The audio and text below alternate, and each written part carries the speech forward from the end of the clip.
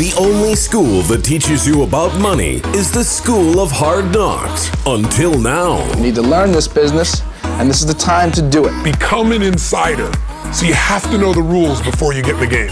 Welcome to the Money MBA podcast. Oh, have I got your attention now? Where you'll learn how to be a master of money. There's so many ways to make money today. Let me show you in 2 seconds flat why the rich get richer and the poor get poorer. Now here's your host, Jonathan Kutsmita.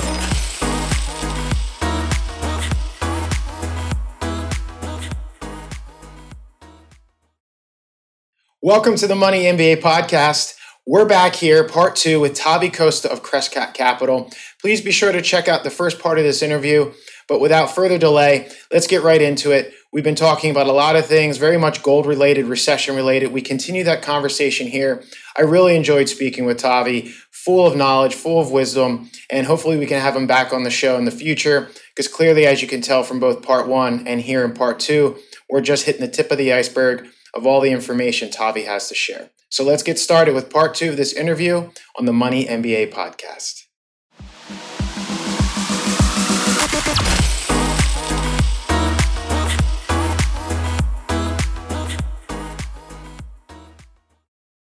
The point about recessions that I was making is look at what happened last week now or this week of a downward revision of the Bureau of Labor Statistics on non-farm payrolls. It was a 500,000 downward revision on that number. How did they get it that wrong? I mean, that's normal actually. Usually that's why recessions are lagging indicators, is because you got to watch for the revisions. We could be in a recession in the first quarter of 2019. We don't know. Those numbers might all get revised. Unemployment rate might get revised higher. We don't know. That happened in 2008.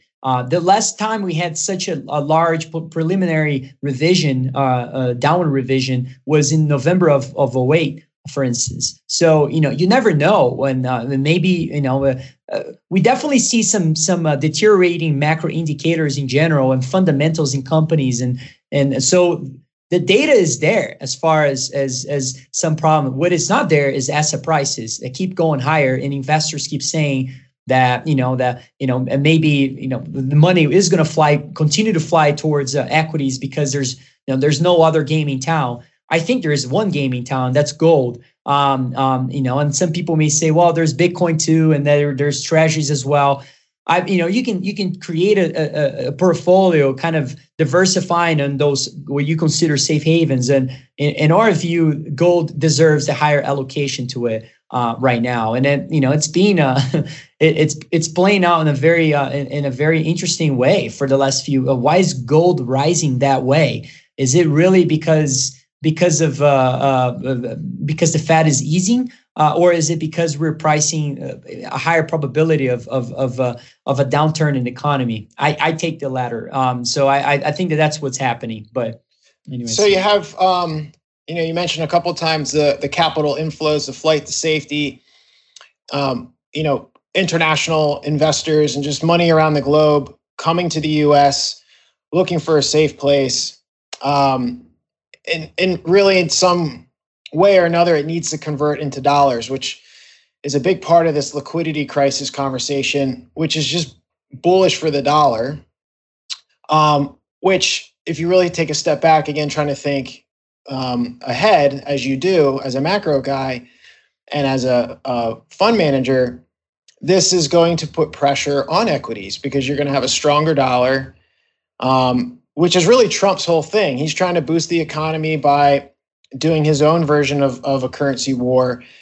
And you can't fight the hand of the market if everyone's rushing to the dollar. And there's tons of really smart minds in finance, like Raoul Pal and whatnot, who've been making this bullish dollar case for quite some time. And that this liquidity issue or the strength of the dollar is going to be one of the things that really end up breaking the market. And so I think that plays in well to your point about, the business cycle, where we are in terms of equities, the potential for a bear market in equities.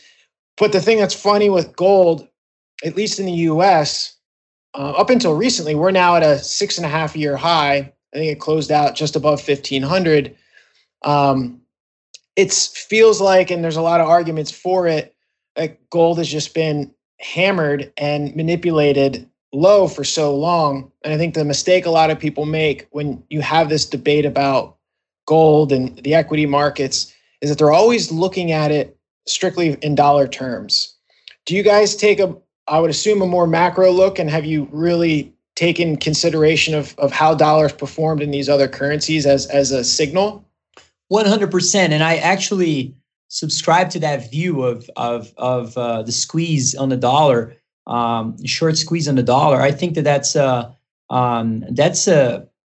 very interesting thesis, and we're long the dollar and we're long gold. We meet with this Chicago professor, Kevin's professor, every year, and one day he said to us, he was like, "Well, how can you be bullish on gold and not bullish on the dollar? I mean, those things don't go together." And I was like, "Well, that's a very conventional way to think." And I started really thinking about that. And I was like, I think that's wrong, actually, because I get the idea of it, obviously, but if you're very bullish on things like the dollar versus the yuan, you can have a play on gold, and that's exactly how you play this gold and renminbi terms play. Actually, for that to play out, either gold prices have to rise or the dollar has to appreciate versus the yuan. That's very clear. That's math. And I think that's gonna be the play. So it's kind of like the same idea of being long gold and selling stocks. You don't know the driver, but I truly believe that this ratio is going to go higher. So then you got to think about, how do I position that in the portfolio? Are there ways of really taking a more of an asymmetric bet on one of the two? When you're thinking about gold and being long the dollar, I can't think of a better way than doing that with, let's say, Hong Kong dollar, right? I mean, it's so cheap given the low implied volatility of betting against the Hong Kong dollar, because it's a peg currency, that it's easy for you to really implement that in a portfolio, be long gold in dollar terms, and also be long the dollar versus the Hong Kong dollar. And that, if there is a DPEG of that, then gold in Hong Kong dollars will rise significantly. So, that there are easy ways or cheaper ways, or nothing is easy, but there are cheaper ways to implement those trades. And I think that's really where the more realistic view of the world has to come about. Some people have really interesting thoughts about what's going to play out, but as a money manager, you got to think, well, how do I play this, right? I mean, a good example of that, you said about gold being down for so long. We've been in touch with so many money managers that like gold stocks for a long time, and I have a feeling that whole industry is just depressed. I mean that in a big way. Like, here, you talk to them, you can tell that they're happy for the performance in the last 2 to 3 months. But there are so many slap in their faces of like this 2 to 3 month bull market, and then things fall apart again. Those guys have no belief in themselves, and I kind of know how that works. And it's like I listened to their stories, and I'm like, I hear you, and I share the frustration of being down for so long because of more of a macro setup that was never really favorable for gold and precious metals. But I think we're changing that. And when I look at, let's say, mining stocks, for instance, I kind of created this cycle for investing in those companies. Meaning, when I say me, I mean Kevin and I, looking at those companies that really have very good assets. The EV, their reserves are really actually higher than how much they're being priced in the market today. If you have a belief that gold prices and silver prices are going to be higher, and a lot of those investors are actually they're very wary of investing in those firms, because they know they generate negative free cash flow. Those guys are probably not going to. But I think the whole industry is going to get consolidated. Their big dogs are going to come in and buy those assets because they're so cheap. And I think that's the first move of the bull market in the mining companies. If I'm right about this change in precious metals, and we're going to go through a bull market, 2 to 3 year bull market here for those for the entire sector. I think that the mining stocks that we should be focusing on at the beginning are the not the best, the most profitable companies, are the ones that have the good assets, are the ones that probably not making money because they can't scale the business yet.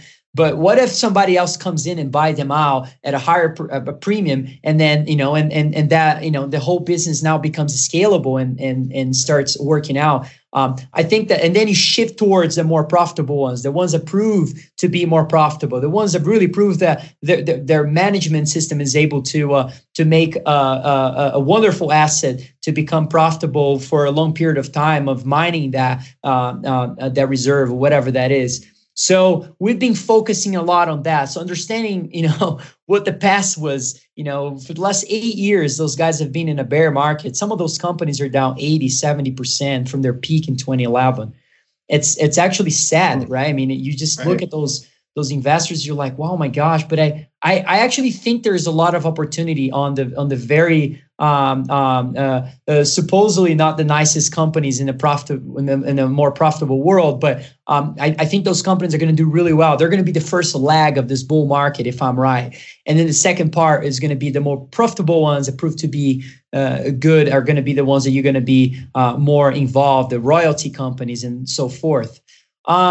So I went on and on so many things, but I know. I want to let you continue, but there's something you said that I think is really valuable, at least for me. I think it's exciting to talk to macro thinkers because they can see the world where everyone else, it's a blur, right? And they're able to kind of catch these bits and put something together and start to build a theme, a thesis, a narrative, whatever term you want to use for it. And that's great to listen to. And I love getting my mind blown by all these thinkers and like, oh, wow, I never even thought about that. And then you start to kind of get into the vortex and you start to see it for the first time yourself. But like you had mentioned, trying to time the recession, what you're actually looking for is a bear market. And I think this is great because oftentimes we're so fixated on just the number, right? Like what's the S&P today? What's the Dow Jones today? Or what did gold trade at? Same thing with the gold argument. Your indicator is not necessarily the price. It's helpful. You're seeing some momentum. You can build charts around that. And I love charts as much as the next guy, but I think it's a really cool way of approaching this. Although you're a macro guy, you kind of are taking this bottom-up approach to looking for or identifying the indicators, which in the mining world or in the gold world is you want to see consolidation. Maybe when you start to see that consolidation, that's really, the rocket's about to take off. It's great to see what gold's been doing, but it's done this so many times. Like you said, the sentiment in the industry is just, oh, woe is me. I'm just going to get slapped down again. And so you're really looking for that. What's that one other factor that's going to make this time different? Not to use that cliche, but yeah, it's the potential for some sort of fundamental or bottom-up change, right? Where there's this CapEx reinvestment, or there's a merger, there's this consolidation that makes that industry more efficient again, at the same time that the macro narrative is now being supportive because all these other factors are changing. So I'm actually writing down here so I don't forget, because it's a good question in terms of, and it goes back to that bottom-up approach versus a global macro, more of or top-down approach. You can research as much as you want on a gold company, but if you get the gold price wrong, you're wrong, regardless. I think there's only one company that was able to actually be up, significantly throughout this bear market, in the gold mining stock. Kirkland was a good stock, but it's very rare to find companies that do well in a scenario like that. I mean, they're actually profitable. I'm just saying you got to get underlying security, meaning gold, precious metals, move right. If you're wrong on that. And so why is this time different than the 8 years ago? Well, first of all, we go through phases, and those people were betting on gold after gold went from, when silver went parabolic. I mean, and until 2011. I hope I'm never going to be betting on anything that is going parabolic like that. I'm never going to be too involved on something like that. I'm probably out already on that trade probably. But so I think that that's a big lesson is the thing that I struggle a lot because I'm relatively young versus other guys, and I have to rely on the data, not on history of remembering what happened in 2000 and in 70s, 80s, whatever.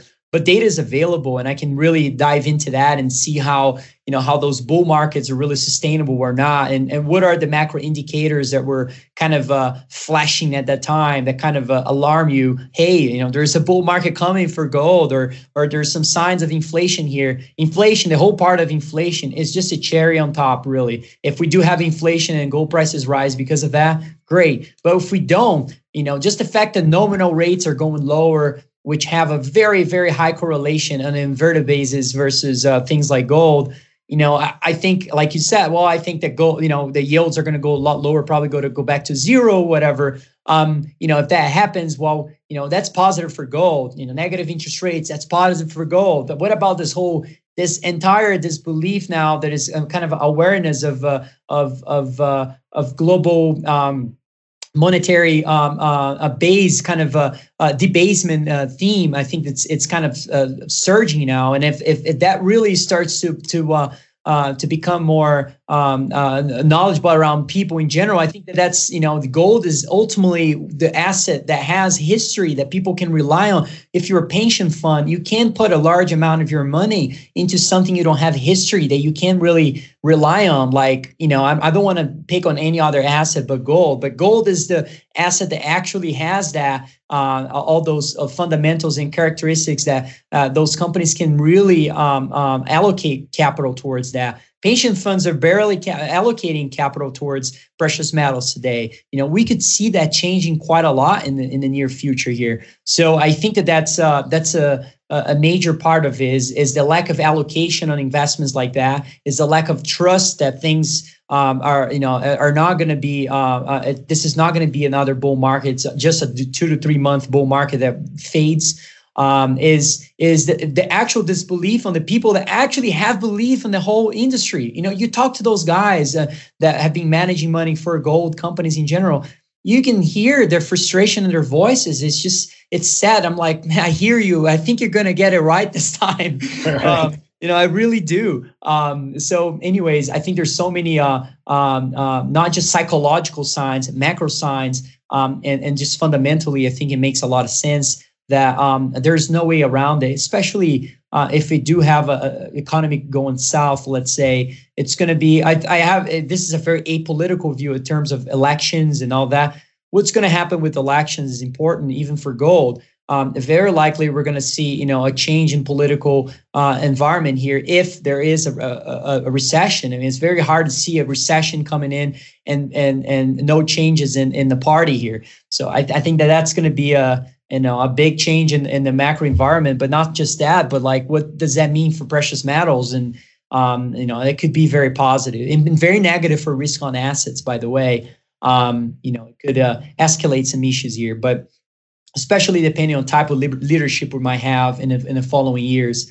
But anyways, I think that one thing I wanted to say, I heard your podcast interview with Raoul Pal, and I thought one thing Raoul Pal said there that I actually relate a lot to that is he said that he was able to build Real Vision because he doesn't come from that industry, and he was able to kind of disrupt in a way that it wasn't a more conventional way. I see the same way with myself in terms of the industry. I don't come from Ivy League school. I come from studying really hard data and going back and understanding what worked and what didn't work in paper, meaning I don't care if a famous person who got Nobel Prize wrote a nice paper about whatever. I want to make sure that works for investors and that it's actually a implementable way in a portfolio in general.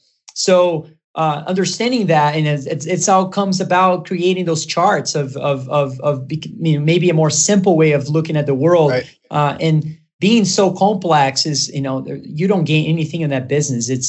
I think it's even hard to translate your views to investors in general. I just want to make that point of being a disruptive, but not coming from a more conventional way of coming, which most people in Wall Street, I would say, come from. Well, I appreciate that. I'm glad you listened to that interview, and thanks for referencing that. You, as well as the other people that I've interviewed or at least posted the interviews with, I think represent.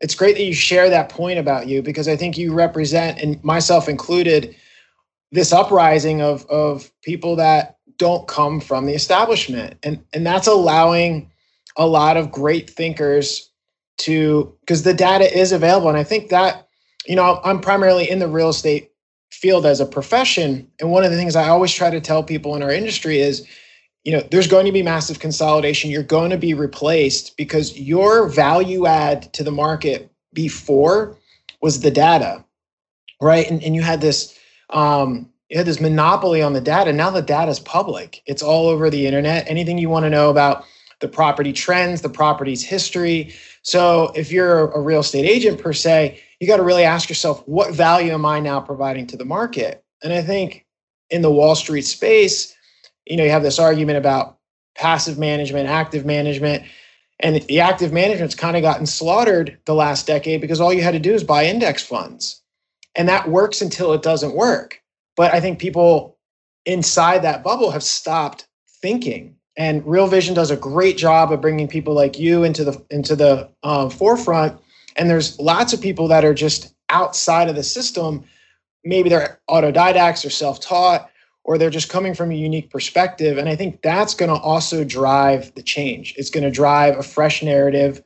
And hopefully it opens people up to these ideas where before it felt like it was a culture that they couldn't be part of, right? It was Wall Street and you guys are just these magical money managers. And it's like, no, I mean, the data's there. You can read this. You don't need to be an expert, but if you're going to sit down with somebody and say, hey, manage my wealth, you shouldn't be oblivious to, the source of their logic and the source of their argument. So I think it's great that you come from that. And I think it's a huge value add to your investors. Now, when you're talking about gold and making all these arguments for it, what's your stance on actually taking possession of the physical gold versus trading the paper gold? I mean, where do you stand? And I guess the one is a bit more of Armageddon type of thing. But where do you stand in terms of that? Now is the time that the gold bugs are going to hate me. I love the theory, but I think that what's happening here is much more of a change in the business cycle than the end of the world. I don't want to think that way. I'm not a perma bear. I just think that the cycle is turning, and I don't think there's no need to act that way. I'm meaning the physical gold thing is interesting. I wouldn't put an enormous amount of my own capital on it. If you want to put a small portion of it, great.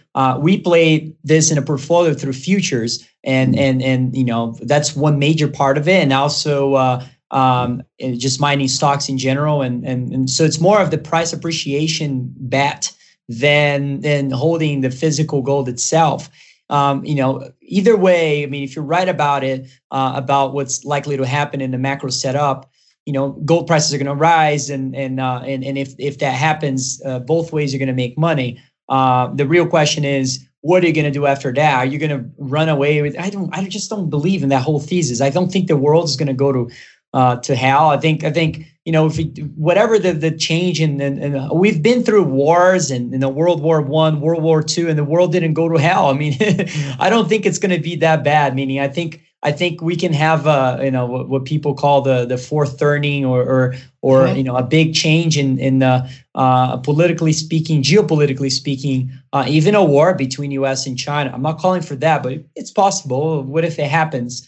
But I just think that's the bet on gold is much more of a turn in the cycle than anything else. I'm not betting the world is going to end at all. I think that when the markets turn down and let's say equity markets go below, because it works like a pendulum, right? I mean, and so equity markets usually don't go back to their median or average level in terms of fundamentals.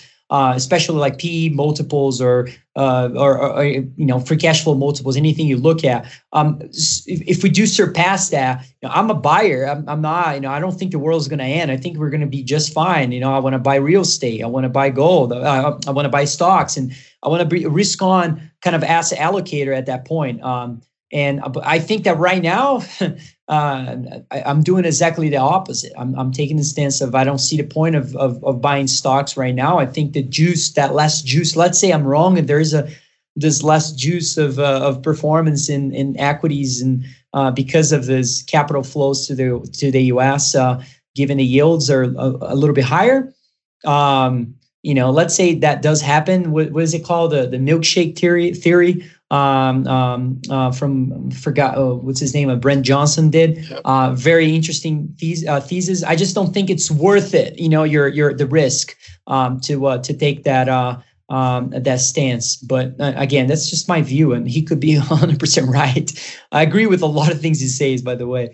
And that's that's the interesting point too of how you see the world, because I feel like the gold bug mentality is definitely thinking that that the world is going to end and we're going to have a completely change, and maybe because of what happened in confiscation back in the in the early 1900s and so forth, that could happen. But I think that the real play here is much more on the asset price rising of those underlying securities and than anything else. And that's where I stand on that. I think it's great that you make that clarity, because one of the things, taking possession of gold, at a certain point, the question I always ask, and I do have physical gold, but it's not like I have 70% of my wealth in it. But for me, the question is, okay, once you have that, and say the gold price goes up, at the end of the day, what are you going to do? Convert it back to fiat. Yeah. So it's a tricky thing. I mean, you really need to have it pegged as a preservation of wealth, as insurance, and you're not really looking to convert it at all. It really is an Armageddon thing. Otherwise, you just need to play, like you're saying, the macro trends, where we are in the business cycle, and historically, this has been an opportunistic play, and that's kind of how you're looking to position things. So what about from a safe haven standpoint, what is your take? I mean, I know it's not something you're necessarily investing in or advising to, but what is your take on this movement with cryptocurrencies, Bitcoin, when should there be this rally in the dollar? Does the reserve currency come under pressure? Again, this doesn't necessarily have to be an Armageddon thing.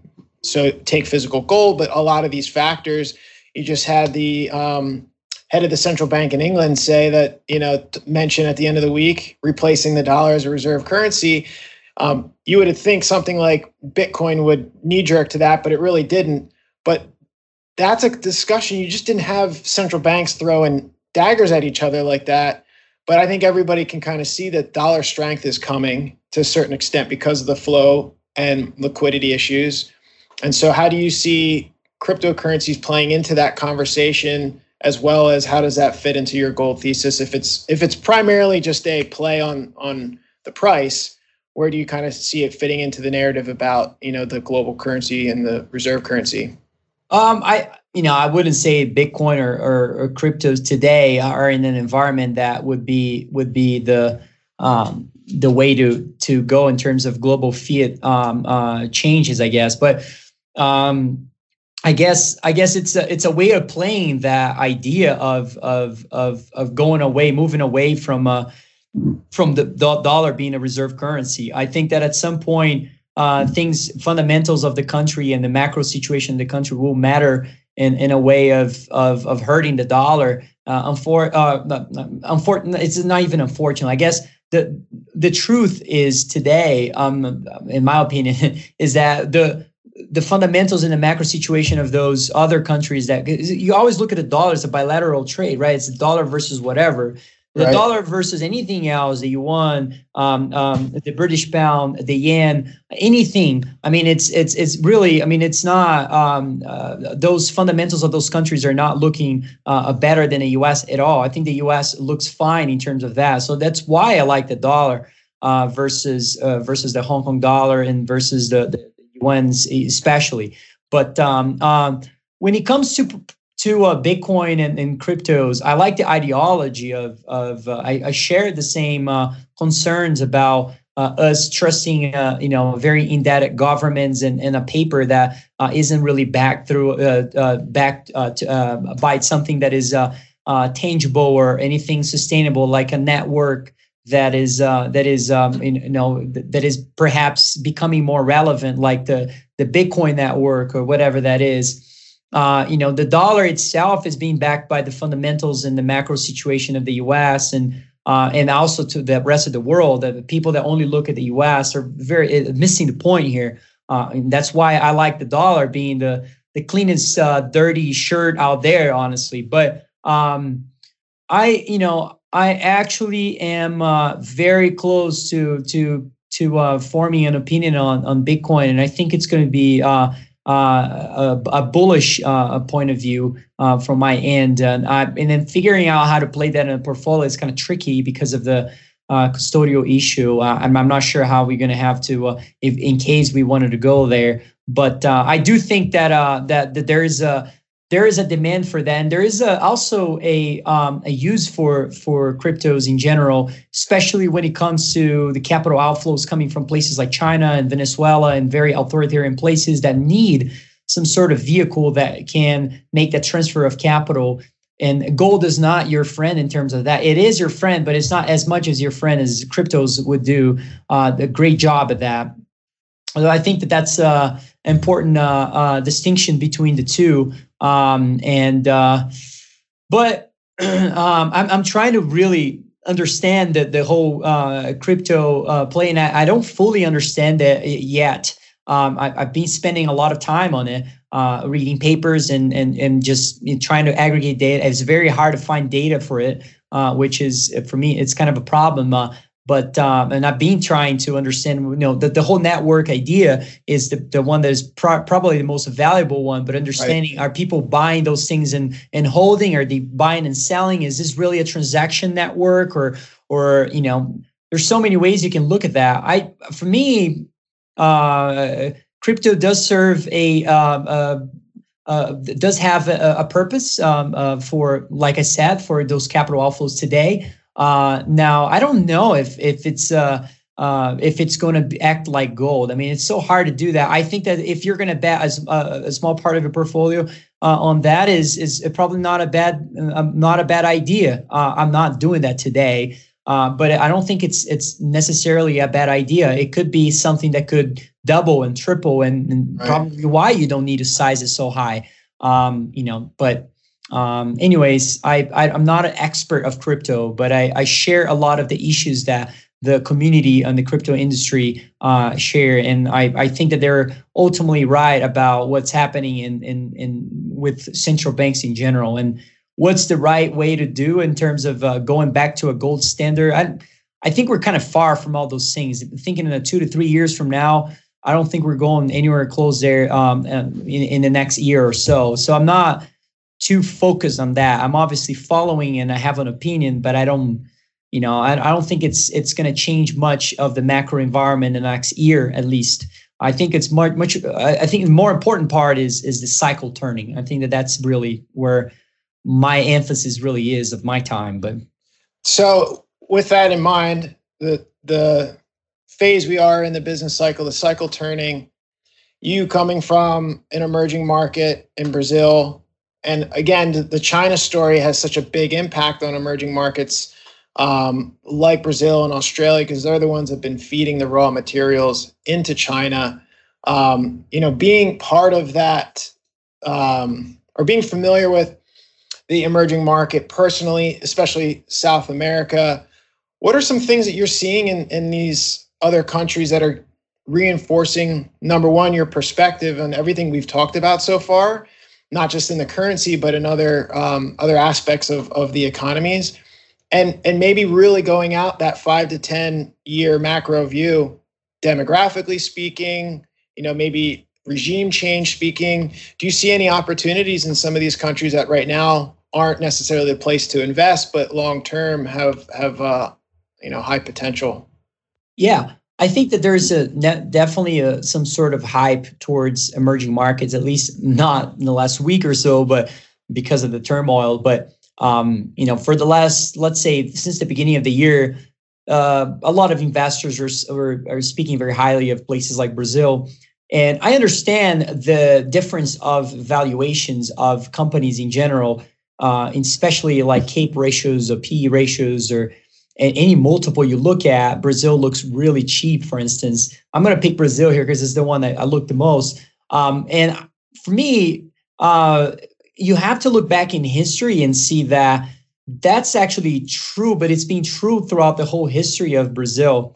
If you would have bought Brazilian stocks in 1990s and converted that back to dollars, and the return converting back to dollars, and you would have bought the S&P 500 as well, you would have made a lot more money in the Brazilian stocks, believe it or not. Actually, almost double the amount, or more than double the amount of money. And that's considering a huge currency crash that they had in the early 90s in Brazil and so forth. Meaning Brazil, has a lower multiple, but usually it's a riskier, play as well. I mean, if you think that the emerging markets world, meaning the commodities world and China are going to be, their economy are going to be prosperous in the following years, I think you got to have a bullish view on Brazil.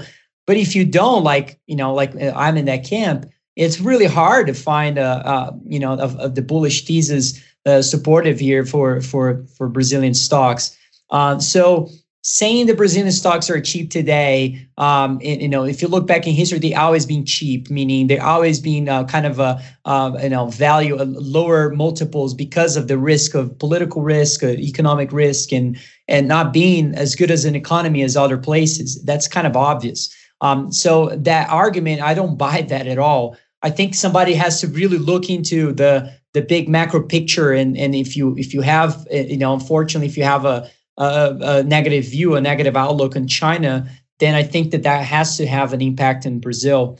But when I talk to Brazilian investors and Brazilian friends that are actually investing in Brazil, I see this, which I'm not a fan of that, of this, like I know everything, this hubris of the Brazilian stocks are going to go higher regardless, and you don't know what to do. I mean, I hate that hubris at all, because nobody should have that hubris towards anything. I don't know what gold is going to do in the next years. I mean, I just have a high conviction on that. I could be completely wrong. Having hubris is one of the worst things you can have in terms of attaching your emotions to an investment. I see that happening quite a lot with Brazilian investors in general, and it's sad because I think they're going to get burned in some point of their lives. I don't know with Brazilian stocks or whatever that's going to be.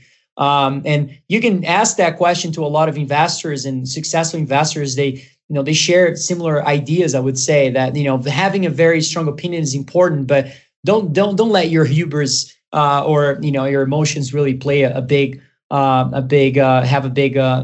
in that view. So, long story short, I don't think that the emerging markets are going to have are going to be the answer here. They're not going to be separate from the rest of the world. If the world goes south in terms of economic growth, I don't think Brazil is going to be going a lot higher. But I'm obviously interested in a lot of places that have had a very long term of or last 5 to 10 years of very negative growth. Some places in Europe, I guess, look kind of interesting. In Brazil, at some point, I think Brazil is going to look really great, but I think the problem in Brazil here is the currency. I think the currency is going to devalue significantly. If the yuan devalues, I can see the Brazilian real going to 5, going to 6. Right now, it's at 4 point something, and it's going to look ugly. That usually drives inflation higher. Historically, I've done a lot of research on correlations of the depreciation of the Brazilian real versus inflation, and that drives inflation higher. If drives inflation higher, that drives yields higher. It's a very different scenario than the U.S. I mean, the U.S. haven't had inflation in a long time. Those countries have lived through inflationary periods for a long period of time, and inflation is almost like a bug. When it bites you, you have that issue for a while. The U.S. had that for over a decade. And then it fades and then it goes away and nobody talks about it. Like in the US, nobody talks about inflation anymore. It's like this, inflation is not a thing. Yeah, it's not a thing until it is. Right. And then when it comes back, again, it's like a bug, and then it bites everyone, and everyone is in trouble. And it's it's sad because I mean, I can go on and on this inflation theory, but at least in Brazil, we're still in that situation. The inflationary scenario is still the case, and if there is a depreciation of the currency, that problem can go back in a heartbeat. It can ignite it pretty quickly. So it's, I guess it's the most simplest thing anybody who's invested or never invested knows. You buy low and you sell high. So through all of this, if we see the dollar skyrocket, and against all these other currencies, the Colombian peso, the Chilean peso, the real, Australian dollar, at what point do you sell the dollar and start looking into these other economies as a place to be buying really, really cheap assets, whether it's businesses, whether it's real estate, stocks?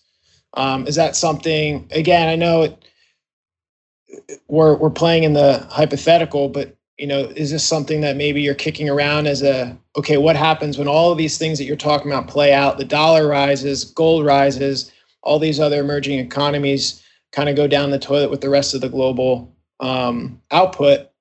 At what point do you start thinking I should pivot and look at these other markets? Well, I think if there is really a secular shift in terms of the dollar being the reserve currency and the real, growth engine of the world, just like China, if that shifts, I think that's obviously going to be a very bad for the dollar. I don't think we're there yet. If you look back in history, there are periods when a recession or a bear market is unfolding, and at the same time, the dollar is rising. Why? Well, because people buy treasuries, and that drives the dollar up as well. I kind of, that scenario could be possible again today. And why I wouldn't also, treasury is a very tough. If gun in my head, I would be bullish, and I am bullish right now in the portfolio, but it's not things could turn all the way very quickly in terms of I'm just saying the scenario for higher interest rates makes a lot of sense as well. It's just like the flow is really causing that to become very attractive as a trade, and that has been the case for the last two changes in the cycle. That was a very useful way of protecting your money. But I don't see in the short term, going back to your question on the dollar, I don't see why the dollar wouldn't rise in any scenario here going forward.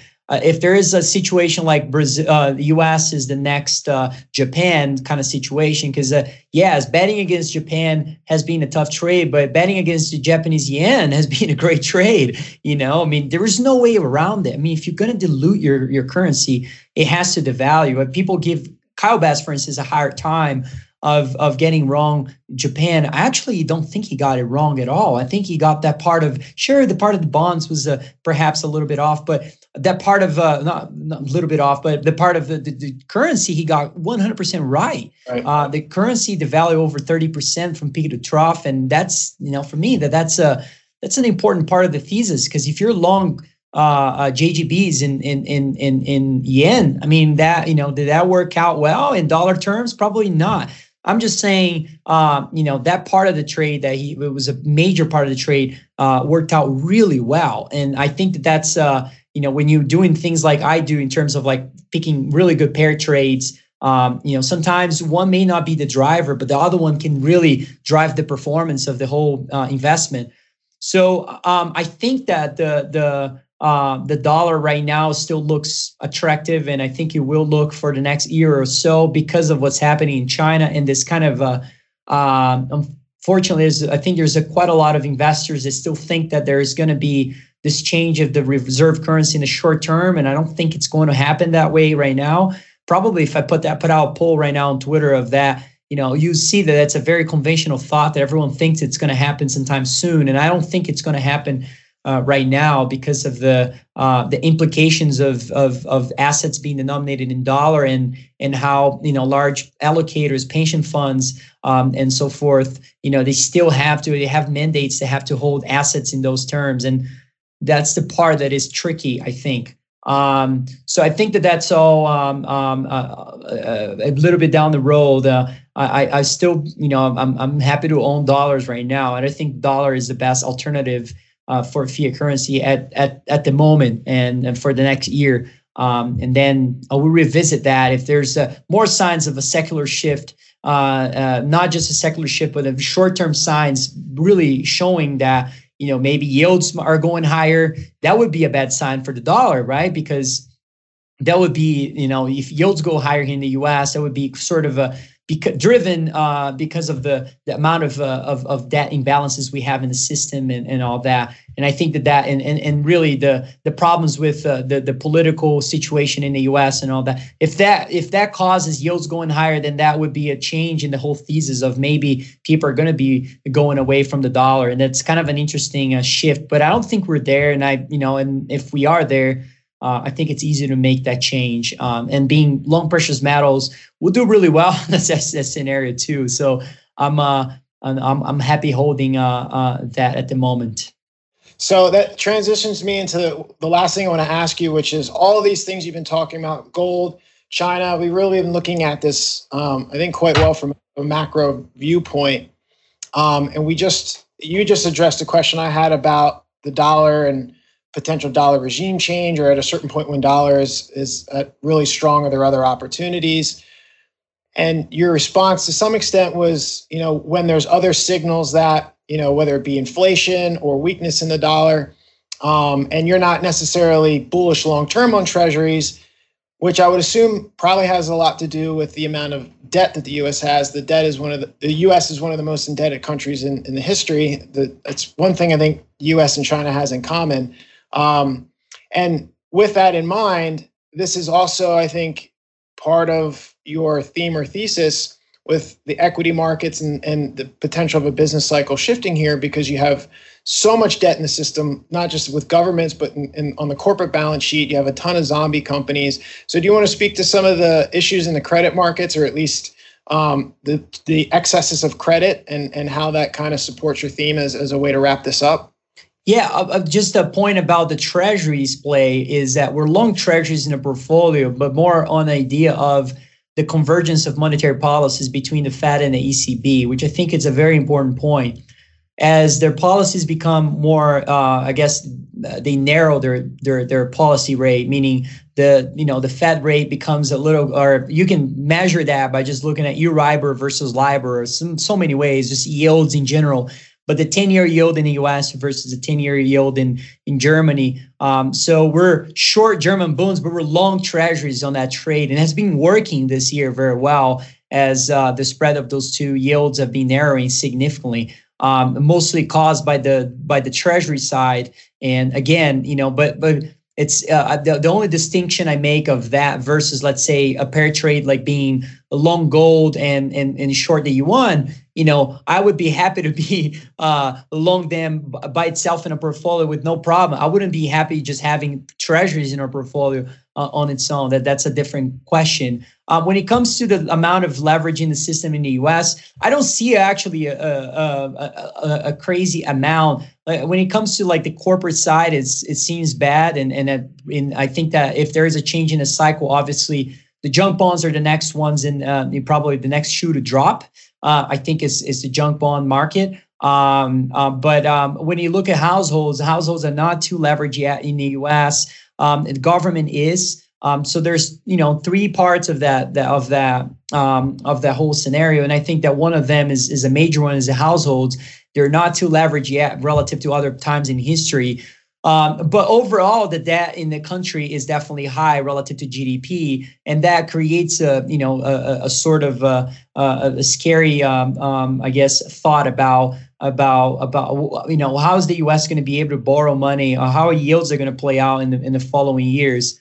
I don't think that's a problem for today, but I think it will eventually become a problem. It's why I'm not taking a short side on treasuries yet. But I think that the biggest play here is there are some kind of interesting ideas of on the short side here of things that are rising with treasuries that make no sense to me, like investment grade bonds. Investment grade bonds have been rising right along with one way to look at that is LQD, the ETF rising. Put that with treasuries, it's the same chart. But the problem is a lot of those investment grade bonds are actually junk bonds. They're not investment grade bonds, as we know. Especially on the leverage ratio side, they should actually be denominated as junk bonds. And it's interesting that they're rising. It's in this crazy search for yield of people buying those things. But if the cycle turns, there's no way people are going to be buying that, in my opinion. I think people are going to be selling those things. And it's kind of starting to look kind of interesting. The spread between the LQD and the JNK, or the investment grade bonds versus the junk bonds, is starting to get to levels like it reached in 2009 or so, which is kind of interesting, because back then the spread really caused that spread back then was because junk bonds plunged. This time, junk bonds didn't plunge, is that LQD or investment grade bonds are rising significantly. It's very important to see that difference of what's causing the spread to rise between the two. So yeah, there's a lot of zombie companies in the U.S. and it's probably caused by the easy credit. I made that question the other day in another podcast. Would Uber, the Ubers of the world, really survive in the 70s or the 60s? Probably not. I read that book of Shoe Dog from a Nike CEO, Phil Knight, and it's so interesting. He tells his story about raising capital for the firm in the beginning and how he starts you look at that versus the how easy it is today to raise capital in this environment is just insane. I mean, it's those companies would never survive. I mean, sure, maybe Uber would survive. I don't know. If investors would really buy into that and they would be able to really raise capital the way they've been raising and losing money every quarter. But it's kind of, I'm not picking on Uber itself. I'm picking on the whole private equity. Now it's not private anymore, but the whole private equity industry is there's so many of those bubbly businesses out there that just makes no sense. At some point, we're going to see the price is going to have to really converge with the fundamentals of those businesses, and I think people are pricing in that we're going to have way too many Amazons out there. I mean, Amazon itself was making money in 2000 or so. They had free cash flow positive. They actually did. It's not like they're losing money asking for and trying to raise capital. That was not the case. They had a vision and they were making money. Those guys have a vision that might not even be a realistic vision, and they're losing money every quarter and asking more and more money, and investors just giving more and more money to them. At some point, there's no way this is going to be sustainable. And it's kind of interesting when you hear that it's different this time because of the fact of having negative interest rates, and the central banks now are only going to go easier and easier. At some point, that's that can't be, either it's going to be inflationary or either it's going to be a bust, that the cycle is going to turn and those companies can raise capital anymore. But there has to be some sort of a go back to earth in terms of liquidity. The liquidity is so high right now in terms of those firms raising capital. You're starting to see liquidity actually dry in the equity markets already here in terms of looking at SPY, ETF, so that's more of a retail investor purchase of stocks. You can see that's drying significantly. Any way you look at 30-day or a few months of average volume of SPY ETF has actually been drying out significantly, which also tends to be to coincide with a market top. And it's kind of interesting. I think we're getting very close here to that third leg of our high conviction themes to start working out. And I think that would really drive performance of our funds. So to sum it up, we're getting towards the end of the business cycle. Short stocks, maybe buy some treasuries, and definitely look to buy gold. Exactly. And I think that for a person who's not that sophisticated in terms of buying, like selling the yuan, selling the renminbi, it's not easy to do for every Joe to do that. I don't do it in my personal account. I have to do through investing in the funds.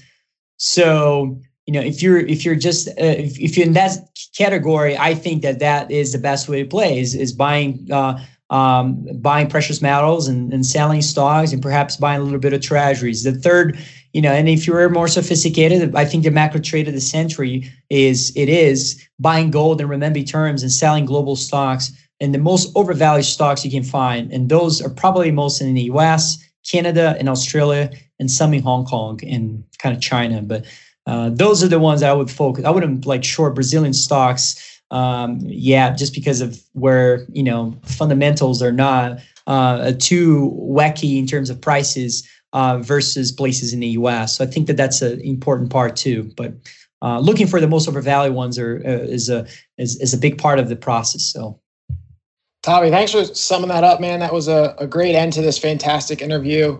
I had a ton of fun. I learned a lot. I really appreciate you taking the time here on a weekend, and thank you very much. It was a pleasure. I enjoyed talking to you and getting to know you as well, John. So thank you very much for having me. My pleasure. So how can people learn more about you, keep in touch with you, follow you on social media, learn more about your fund? First one is Crescat.net. Very quick. It's a website. It's easy. The second one would be Twitter. I'm very active on Twitter at Tavi Costa. It's very easy to find me there. And I try to post things almost every day on any of those topics. And so I think it's not too hard to find me there. But well, we'll put that in the show notes, and hopefully everyone checks you out. And I look forward to having you back here soon. So thanks again, Tavi. Thank you very much, John. Talk to you soon. Thank you for listening to the Money MBA podcast with your host, Jonathan Kutsmita. It's also my pleasure to see to it that decent, hardworking people in this community aren't robbed blind by a pack of money-mad pirates. To access more great content, visit us online at moneymba.com. That's where the money is. And more than that, control. There's only one person in the world to decide what I'm going to do, and that's me. And I am deadly serious about that. That's it. I'm done.